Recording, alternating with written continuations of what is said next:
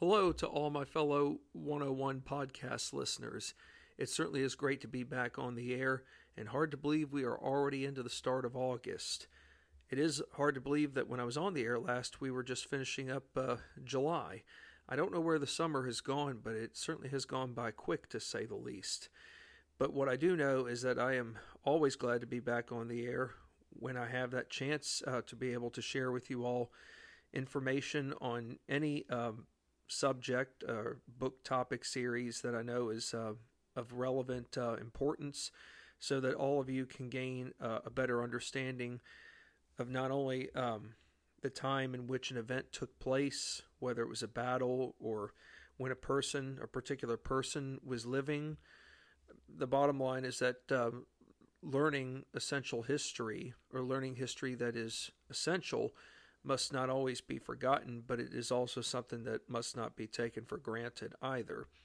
You know, I'm constantly having to remind myself of not so much what I enjoy about history, but yes, having to remind myself that there are unpleasant things about history that can't always be overlooked, and that even pertains to subjects that I do enjoy learning about, whether it's about the American Revolution, the War of 1812, even the Kennedy assassination. I've read a fair number of books on that particular matter, and I do find it hard to believe that this coming November will mark 60 years since JFK was assassinated, and how my parents' generation, that was obviously their 9/11 of the time in which they were living, but how so much innocence was lost even 60 years ago.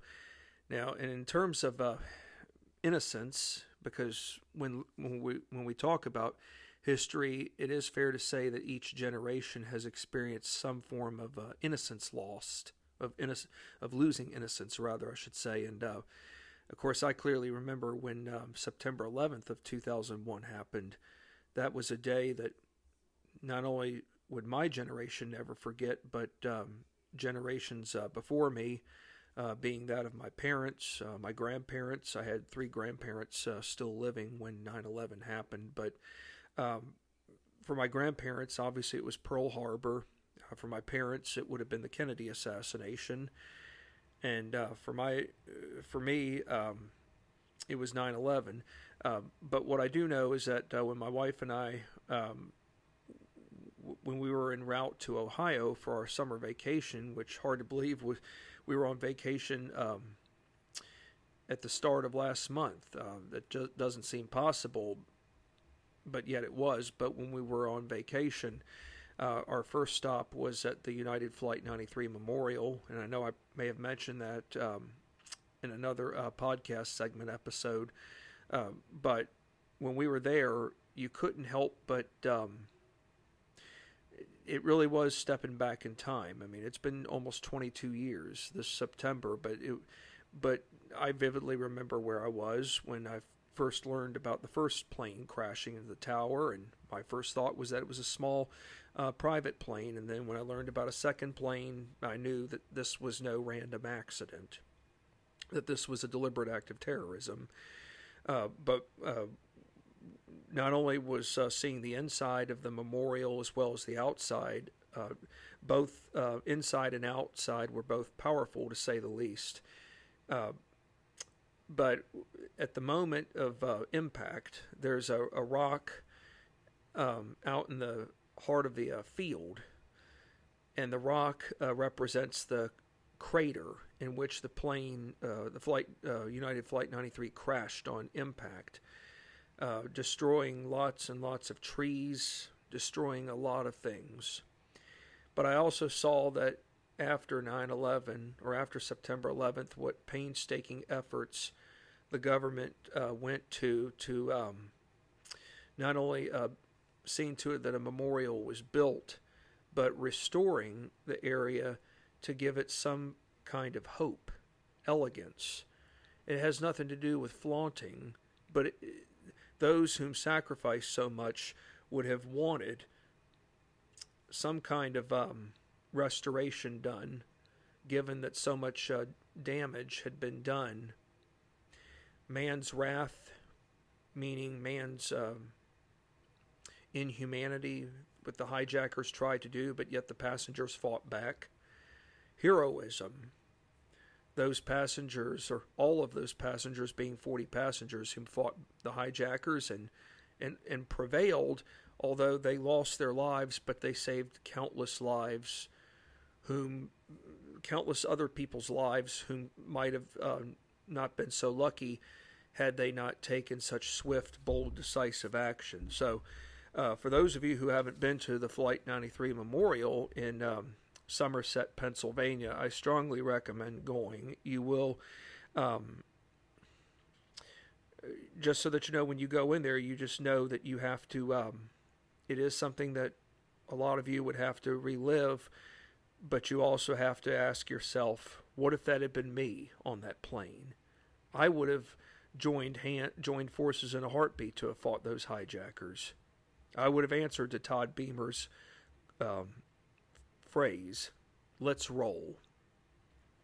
So, again, as much as I do enjoy learning about history and being able to share with you all stuff that is relevant, I try to do everything I can to make sure that what I tell you all is educational and to the best of my ability to have positive information. I do have to remind myself that, yes, some of the information I've told you all from various podcast topics, while it does sound sad and somewhat maybe negative, we do have to remind ourselves that history is not always pretty. We have to remind ourselves that history isn't always rosy, but we have to come away knowing that whatever we've learned, we have to make sure that we do everything there is to take that knowledge and make sure that whatever happened in the past does not repeat itself in the present nor in the future. So anyways, we have a lot of ground to cover in this podcast segment episode of Men of Patriotism, Courage, and Enterprise in Fort Meigs in the War of 1812. We have to learn, we need to learn about where American forces are going forward. In other words, we have to find out if, in fact, the British and the Indians have what it takes to perhaps launch a second attack on Fort Meigs. So here we go with our leadoff question, our initial leadoff question. So let's get the show on the road. What activities were taking place at Fort Meigs come May the 10th, 1813, the day after British forces had departed and returned to Amherstburg, Ontario? Well, for starters, troops whom were wounded underwent necessary practices, or I should say procedures, in being looked after per their conditions.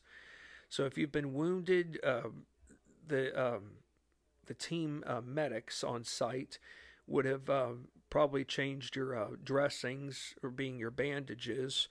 They would have also been looking at other components of your body, just to make sure that you were breathing fine, that you were still feeling up to par despite having been wounded.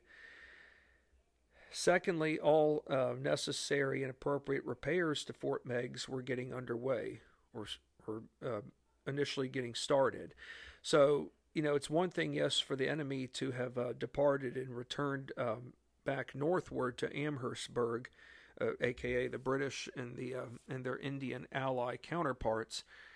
But just because they've retreated back, it doesn't mean that you can, sit back and party left and right like there's no tomorrow. Yes, you can rejoice. You can certainly rejoice, which we have done, but at the same time, we have to take into consideration what's around us. In other words, yes, we have those whom obviously have survived, but we have troops that are wounded. So we have to take care of those whom are wounded if they want to live to see another day, not only of life, but perhaps if another invasion of the fort were to happen, we want them to be prepared and be ready to go so that they can continuously be able to lay everything on the line, like those whom were not wounded. And then we also need to make sure that the fort is better fortified. Yes, you can make all the repairs.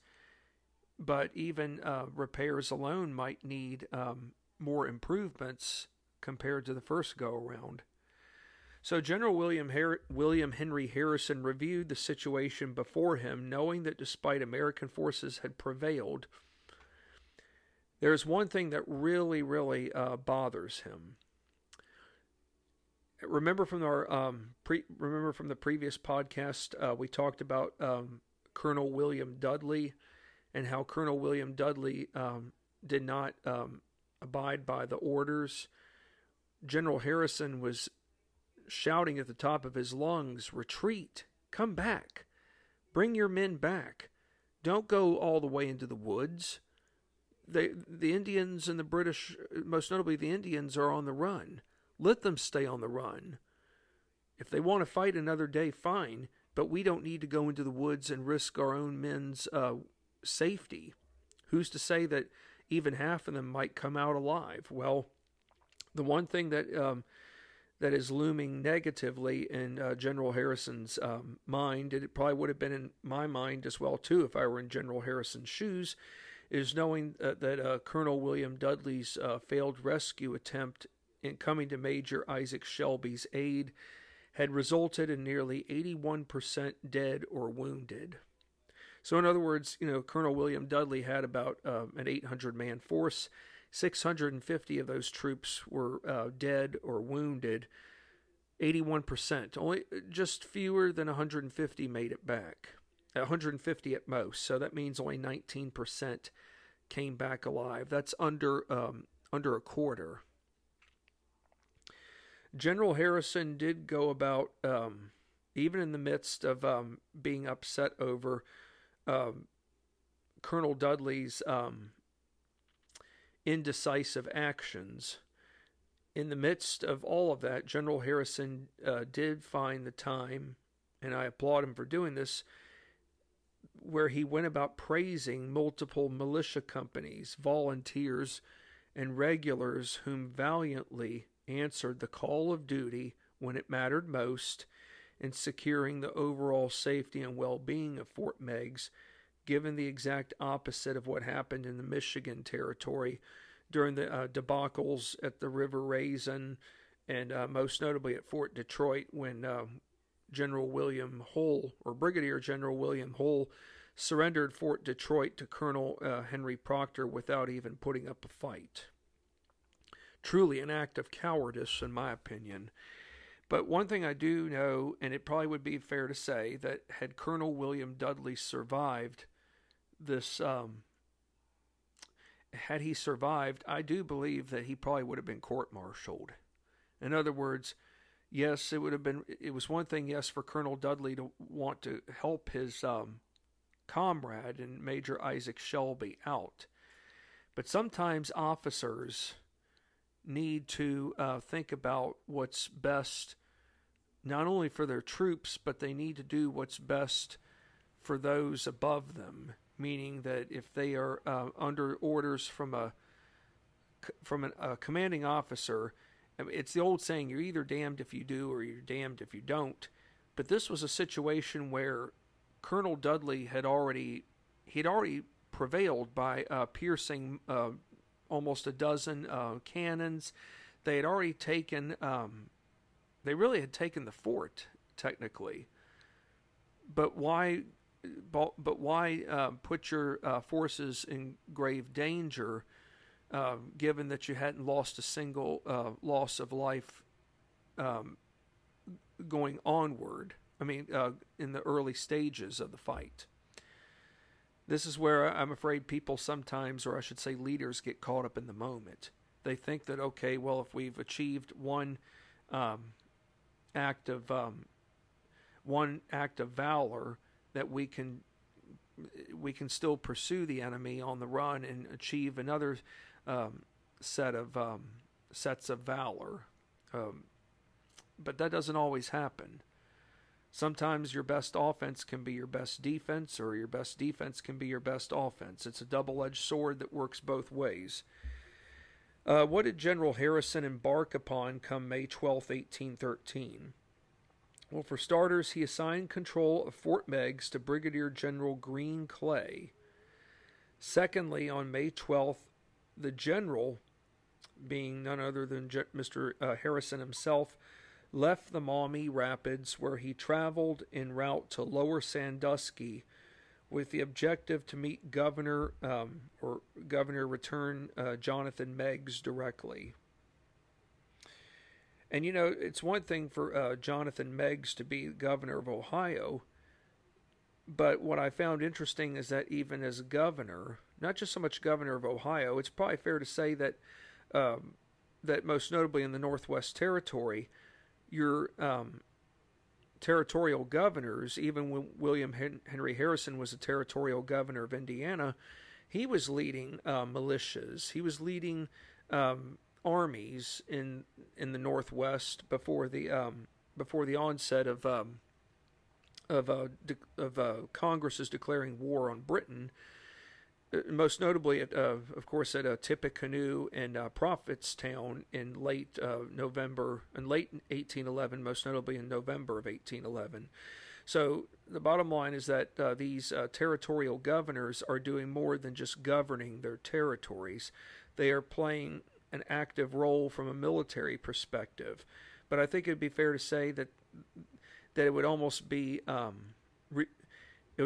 given that they would have to, because there's more to, say, just being a governor than, say, issuing executive orders.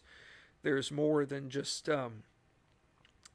calling out orders from an executive post. The executive branch might as well have existed beyond the governor's desk. So, for General William Henry Harrison, it's more than just doing business with officers in the inner circle. He is meeting with not only with territorial governors, but in this case with Governor Meigs of Ohio to discuss what needs to be done from a militaristic standpoint going forward. So, ironically, for Governor Return Jonathan Meigs, he is commanding a 1,000-man force, whom sought to relieve the current troops at Fort Meigs. And as much as General Harrison wanted to accommodate Governor Meigs' 1,000-man force, he was unable to do it. Why was that, folks? Well, the War Department, before there was such a thing as the Defense Department, it was known as the War Department. The War Department had regulations, not just regulations, but regulation procedures or a protocol to go by. So these, the men that were under Governor Meigs' command, they didn't lie motionless. They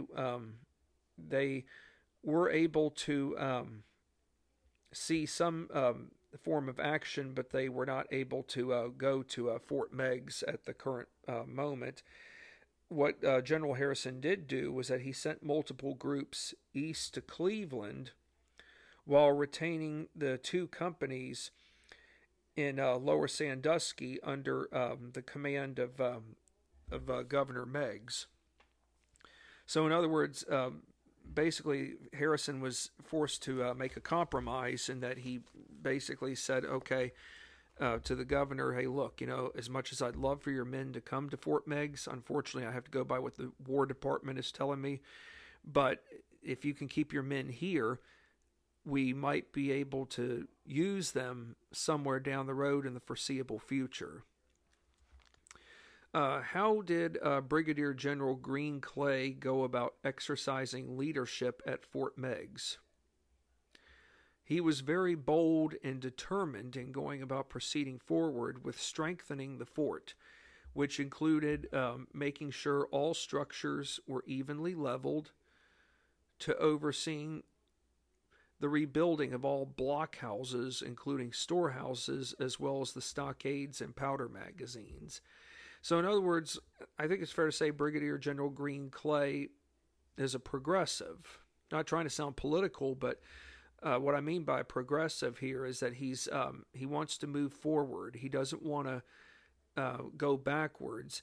He's coming up with new, bold ideas that perhaps were not implemented the first go-around. And it would be fair to say that even General Harrison would know this. And General Harrison would certainly be all for making these necessary improvements to the fort, because if there should be a second attack, maybe it would be fair to say that the fort needs to be, not that the fort wasn't well prepared the first go-around, but sometimes it's good to learn from whatever mistakes you made, even if you came away victorious. You have to ask yourself, okay, what can we do going forward that we didn't have in place prior to this battle, so that if we are confronted with the enemy again, the chances of a particular section of the fort maybe wouldn't receive as much extensive damage like it did the first go-around. So new gun structures were built to better fortify a battery-less wall on the west side as well as the northeast corner of the stockade. Observation patrol units surveyed the battlefield, and I was blown away at this, folks, but this did happen. Yes, I applaud Brigadier General Green Clay for assembling observation patrol units, not only to survey the battlefield, but to go about gathering anything that you might find of use that could be to your advantage. And what I mean by that is that the observation patrol units gathered large numbers of left-behind British equipment, most notably cannonballs. Man, to think all these cannonballs were left behind.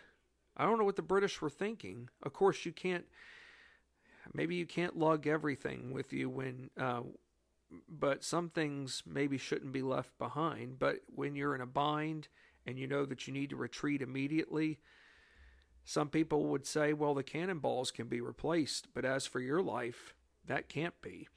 So the Americans were smart enough, American troop units per observation patrol were smart enough to take advantage in seizing the left-behind British equipment, most notably the cannonballs, because these extra cannonballs meant the fort would now be better supplied with them going forward versus when the siege took place. Remember, General Harrison only had like 360 pounds of ammunition at his disposal during the first siege.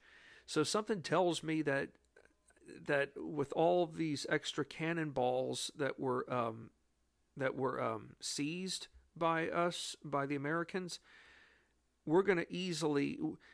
We might be, for all I know, we could probably be somewhere close to about 1,000 pounds of ammunition. I don't know. I just know that it's going to be far more than 360. What became the big challenge from within the United States Army during the spring of 1813, after British forces departed back to Amherstburg? I hate to say this, folks, but if there was a big challenge, and there was, it had to do with discipline matters. I would have thought that discipline matters would not have been an issue, given how far we've come, especially in Ohio, unlike in Michigan. But I think it's fair to say that no matter where an army travels or where an army is stationed in a time of war, that discipline matters will arise no matter how big or small the problems are. So Brigadier General Clay dealt with multiple issues regarding discipline that involved troops breaking rules and regulations. All around where Green Clay himself had no other choice but to implement court-martials. What's going on here? I thought there was a lot of discipline. I thought there were enough men who cared about the well-being of everyone around them. It seems like now, all of a sudden, just because there's a break in fighting, that we're undergoing a complete 360 reversal from within. Just because we're not fighting, it doesn't mean that we can choose to act and behave in whatever way we want that could be seen as unbecoming to the officers above us and to and to your fellow comrades, your other soldiers. So, Brigadier General Clay did modify the problems to the best of his ability by instituting specific instructions when it came to appropriate appearance amongst the troops. And these were some, I've listed some unique ones here that General Clay came into, had to encounter, or implemented rather, I should say. How about start and ending times for all drill procedures? Okay, so basically, this is when we're going to be drilling in the morning. This is when we're going to be drilling in the afternoon. These are the start and end times. Do not show up late. If you show up late, expect a punishment, and expect to get an earful not only from the commanding officers, but maybe from some of your fellow soldiers who share the same rank as you do. So, yes, how about with start and ending times for all drill procedures? How about describing the necessary guidelines for when bathing, swimming, laundry, to fishing, to whenever these activities or essentials could take place? You know, it's so easy to take for granted, folks, you know, bathtubs, showers. Soldiers in 1813 did not have the luxuries of a shower or a bathroom. So it is fair to say, folks, that for many of these soldiers, if they bathed, you almost have to wonder, they weren't bathing every day. Might be lucky if they were bathing once a week. And of course, there were no such thing as modern day laundry machines either, too. So doing laundry, folks, was a lot harder compared to today's revolutionized methods of being able to do laundry. And in terms of fishing, you know, we have to remember there are no grocery stores. So, you know, the Army will supply up to a certain amount of food, but sometimes you as a soldier may be required to help out by, you know, either going out on a hunt or perhaps fishing along the Maumee River in this case. And whatever amount of fish you can bring in, it's not just for you. It could be for, say, maybe 10 other people if the fish alone that you catch are enough to provide for, say, 10 to 12 people at most. So supplies to amenities back then, whatever they had, they were able to survive with, but it was not anything that bore resemblance to today's excessive modern day amenities that, yes, are great to have, but if we're not careful, take it for granted. And in terms of swimming and all that, you know, there are no swimming pools, so they would have been swimming in the Maumee River. And I know I'm going to get off subject here real quick, but I promise you I'll get back. When I think of swimming in a river, I kid you not, when John Adams was president, our second president, when he was president, folks, I did learn some years back that he actually, when he needed to take a bath, he swam in the Potomac River. Now, he didn't know any better, folks, but that's what he did. And, of course, Washington, D.C. was considered the wilderness. A lot of people did not like the idea that the nation's capital was in Washington, D.C. Well, I mean, he was president when the capital was in Philadelphia, but towards the end of his presidency, when the government moved from Philadelphia to D.C. under the Residency Act of 1790, which gave Philadelphia the nation's capital spot for 10 years until 1800. So yes, Adams, when the government relocated to D.C., John Adams was known for taking baths in the Potomac River. But I think it's fair to say, to sum it up in a nutshell, that the Potomac River back then was much more cleanlier. I'm not trying to knack on the Potomac River, but it was probably fair to say in 1800 that it was probably much safer to have done what President Adams needed to do, unlike in today's world. So, yes, in terms of cleanliness, that was one of the biggest problems facing Fort Meigs from within regarding all living arrangements. Garbage, trash, these two things were heavily present within soldiers' rooms. I don't think they would have probably had any such things as modern day garbage and trash cans. So, Brigadier General Green Clay has instituted new procedures for cleanliness that had success, but many troops failed to adhere. And talk about some negative repercussions. Mid spring of 1813 saw an outbreak of measles and mumps, cutting half of the 2,100 man force.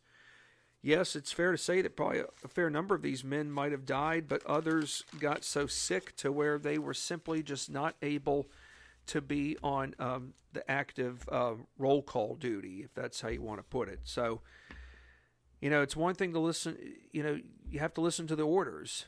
If you don't maintain cleanliness and you get sick, then you only have one person to blame, and that's yourself. Did the current state of peace within Fort Meigs become disrupted on June 20th of 1813? Believe it or not, it did, folks. How so?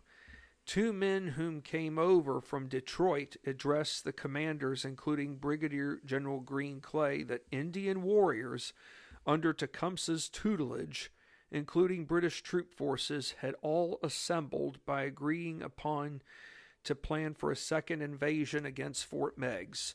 So what do you know, folks? The British and the Indians really are intent on wanting to launch a second invasion against Fort Meigs. They're looking for payback. New intelligence findings prompted multiple troop parties to be sent from Fort Meigs to flatten the remnants of British batteries to where they could no longer be used. This was done across the Maumee River, given where Fort Miami was.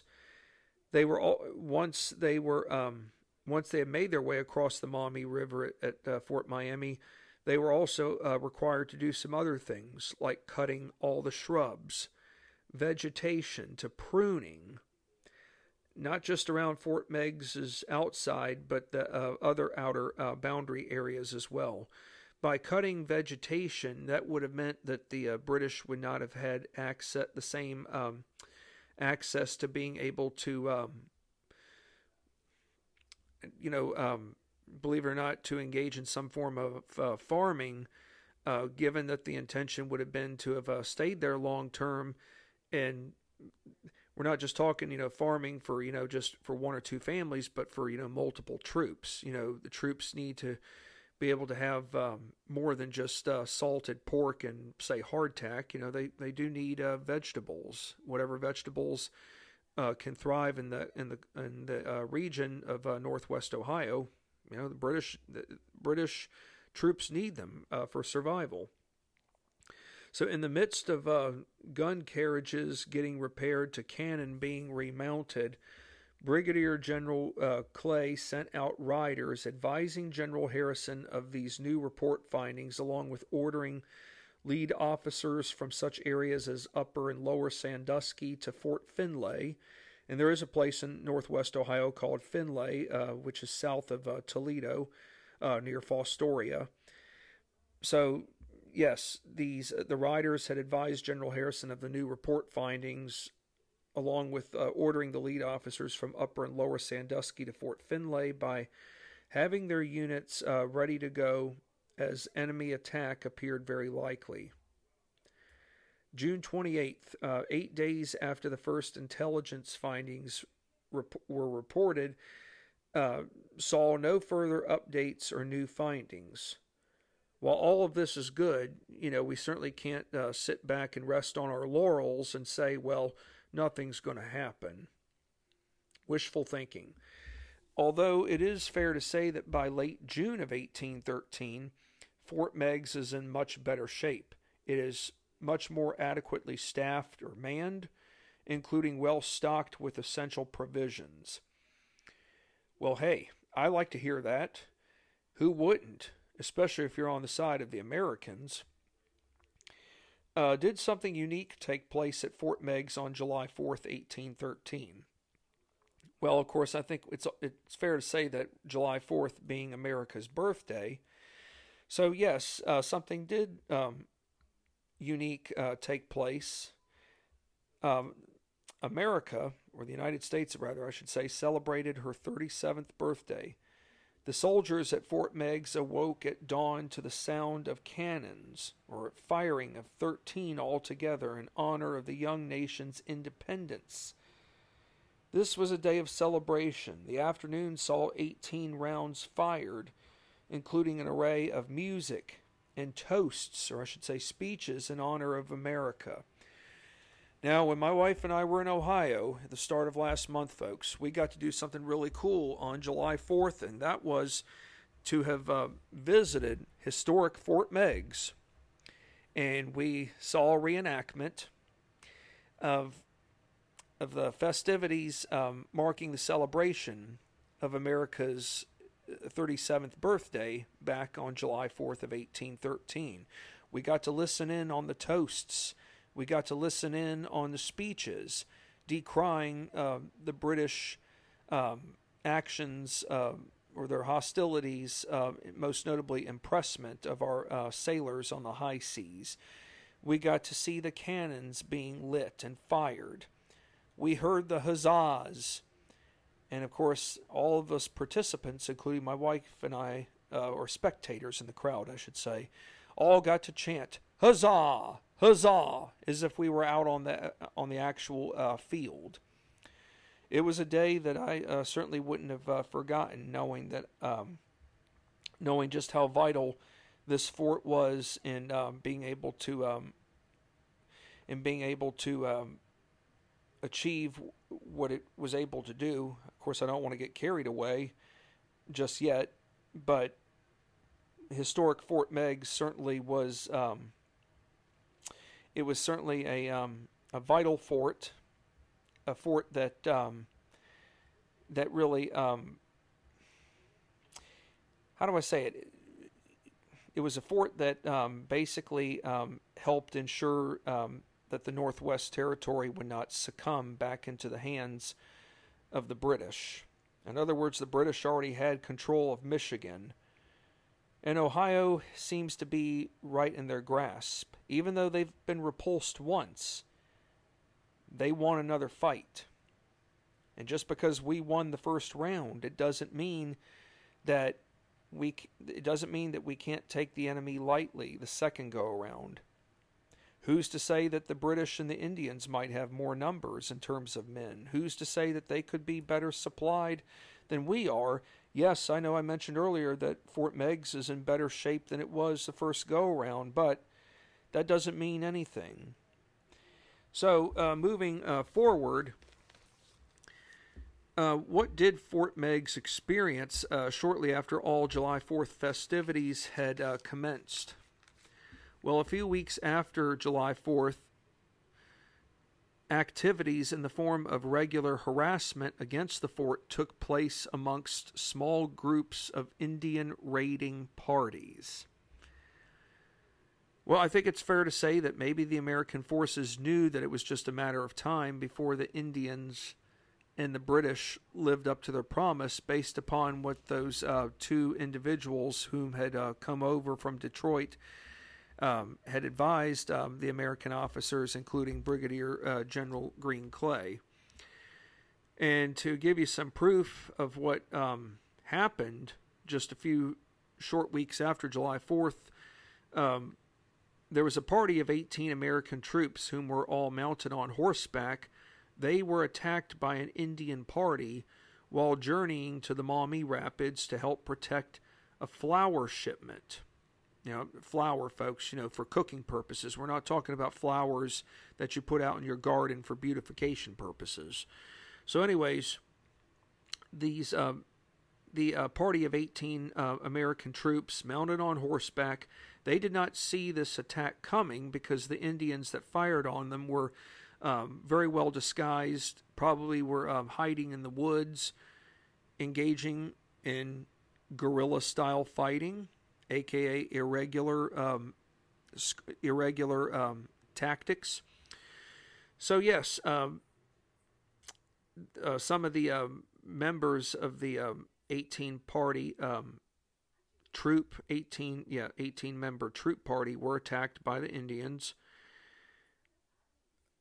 And you're probably wondering exactly how many Indians did attack this 18 man party of mounted horseback riders.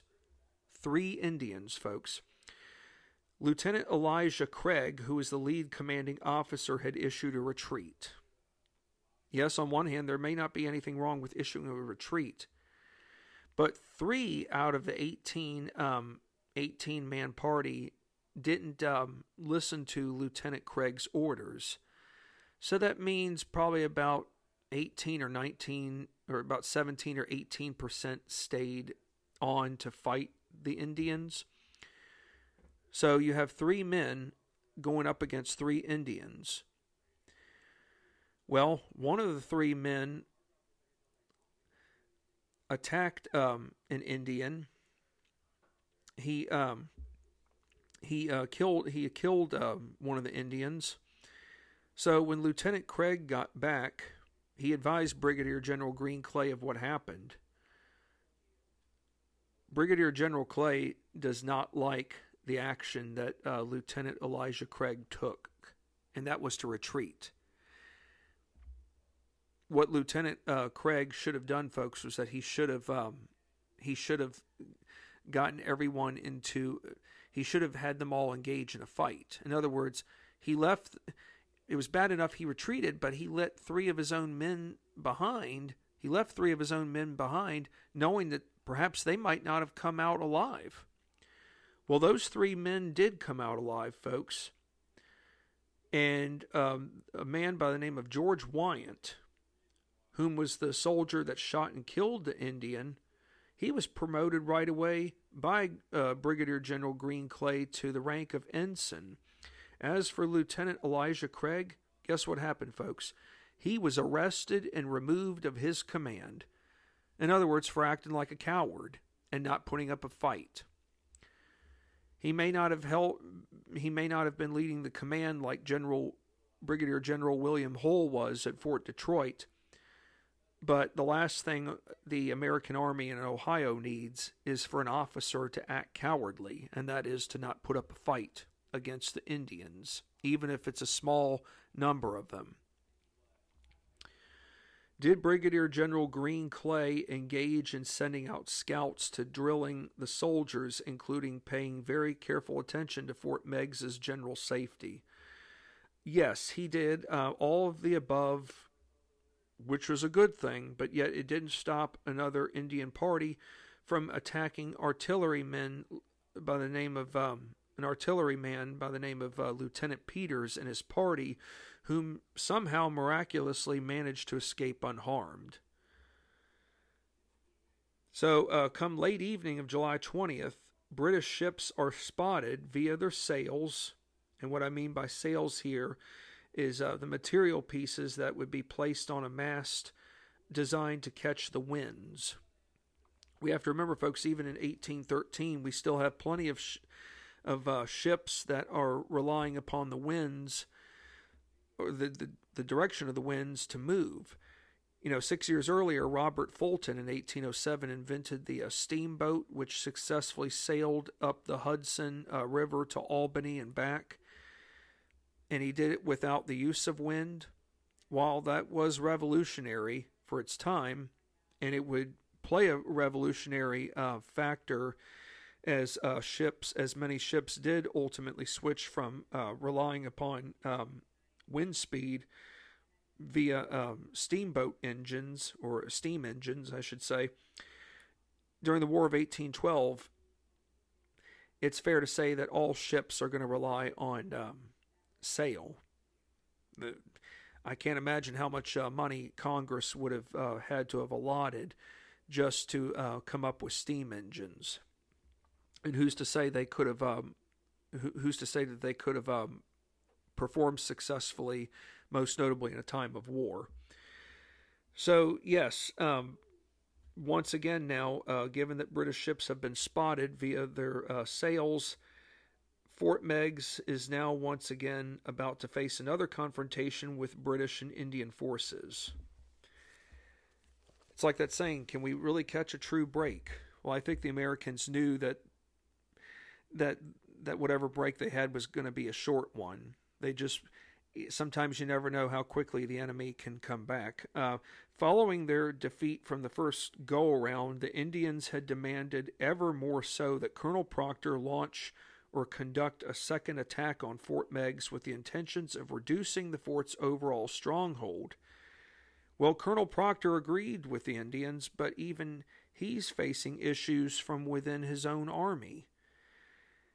Well, many of his own troops, equipment, artillery, and provisions are going to a fellow by the name of Captain James Harriet Barclay, whom is the lead commanding British naval officer. I'm wondering if the British Navy is going to be engaging in a big fight somewhere on Lake Erie with American forces. I have a hunch. Whom did Colonel Proctor have to turn to for requesting additional Indian fighters? This is where the dilemma becomes all the more challenging for Colonel Proctor. Given that so many of these Indians really, really want to stick it to the Americans at Fort Meigs, and this is really the prize. This to them is a huge prize. Well, Colonel Proctor is going to turn to a fellow by the name of, who he just so happens to hold the rank of colonel himself. His name is Robert Dixon, whom is a British Indian agent, or a British Indian trader agent in Detroit, or I should say at Fort Detroit. And Robert Dixon, I will say this much, married into an Indian family. I'm not sure from which tribe, but he obviously married into an Indian family, given the connections that he holds, and also assuring that not only the family that he's married into, but the families that make up the greater tribe are protected, not only by the British government, but protected against any would-be encroachments or attempted settlements by American settlers coming west, coming east to west, going from east to west, perhaps I should say. Late June of 1813 saw Colonel Dixon having assembled around 1,400 Indians from multiple western tribes, whom came from both Detroit and Michilimackinac. Michilimackinac being well to the north. That was the first taste of success for the British before Brigadier General William Hull surrendered Detroit to British Colonel Henry Proctor. Now, as for Western tribes, it's probably fair to say that Colonel Robert Dixon would have gathered Indian warriors from the Wyandot Nation, from the Huron Nation, Potawatomi, Kickapoo, Wea, Sauk, Fox, Menominee. After all, there is a place in Wisconsin called Menominee Falls, or Menominee Falls, however you pronounce it. So he wasn't just getting 2 or 3 bands of Indian tribes. He was getting anywhere from a dozen tribes or more, whom had warriors that were willing to risk it all. So yes, the extra number of Indian warriors willing to fight or take up arms was a great thing, especially if you're on the side of the British. Because we do have to keep in mind that there were Indian tribes that did align with the Americans in the War of 1812, but the vast majority had aligned with the British. Well, here's another problem for Colonel Henry Proctor. It wasn't so much that he had extra numbers of Indian warriors willing to take up the fight, but the biggest dilemma that really was up his sleeve had to do with food rations. Why food rations? Well, Indian warriors, including their families, were consuming, folks, anywhere from around or just over 1,400 rations per day. 1,400 Indians, folks. It's not just the warriors themselves, their families. So their families could include, yes, a wife, a brother, his wife, 10 or 12 children. We don't have grocery stores, folks. We don't have Meals on Wheels at this time. Not that there isn't such things as charitable institutions, but the closest thing you can get to a charitable institution during this time would be the local church. But even the churches alone probably would not have been able to have helped out everybody, depending on where the loyalty stood. So if you have Indian warriors and their families consuming around or just over 1,400 rations per day, more Indians on board meant further strains on a food supply system which never was intended to exceed its maximums or minimum requirements to feeding those, and who do I mean by those, folks? Soldiers, being British soldiers, I should say, whom were the formal recipients to these provisions via the food supply system, serving, given that they were the primary servers to the King's Army. What action did Colonel Proctor propose to take by mid-July? He aimed to launch a strike against an American camp at Lower Sandusky, which was confirmed to have been not well defended. Colonel Proctor wanted the Indians to go along with this, Indian allies, I should say, but they did not want to have anything to do with attacking this American camp at Lower Sandusky. To me, this was a bad choice because on the part of the Indians, start off somewhere small, and then once you have achieved your mission there, then go on to Fort Meigs. Sometimes it's better to strike somewhere first before going to the ultimate target. You need to have a little momentum on your side before you take on the big objective. Well, given that the Indian allies did not want to attack this American camp at Lower Sandusky, Colonel Proctor decided to abandon that option, and come July 20th, he set out once again for the Maumee Rapids with just shy of 350 British regulars, including an Indian force of 300 to 400, including a few artillery pieces. Fort Meigs and its fortifications were in a much better state of repair. They were better manned. Fort Meigs was better manned, armed, and well equipped with a ration supply, folks, a food ration supply. Listen to this, that would be able to last until December. That, to me, is pretty awesome. And here the British are struggling to keep up with their food rations supplies, given they have taken on an abundance of more people, being Indians. And I'm not saying there was nothing wrong with that, but when you take on more people, your food supplies become strained. And not just for a couple of weeks. They could be strained for 3 to 5 months or longer. They could be strained going into the start of the new year.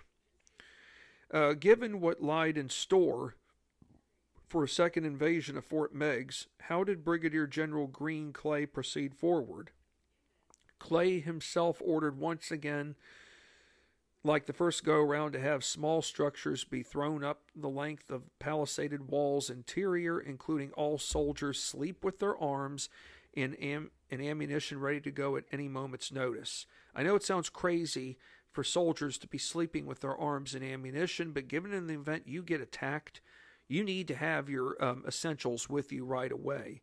You don't have time to go get a shower, then put on your outfit and inspect your rifle or your musket and make sure that it's all in prime shape.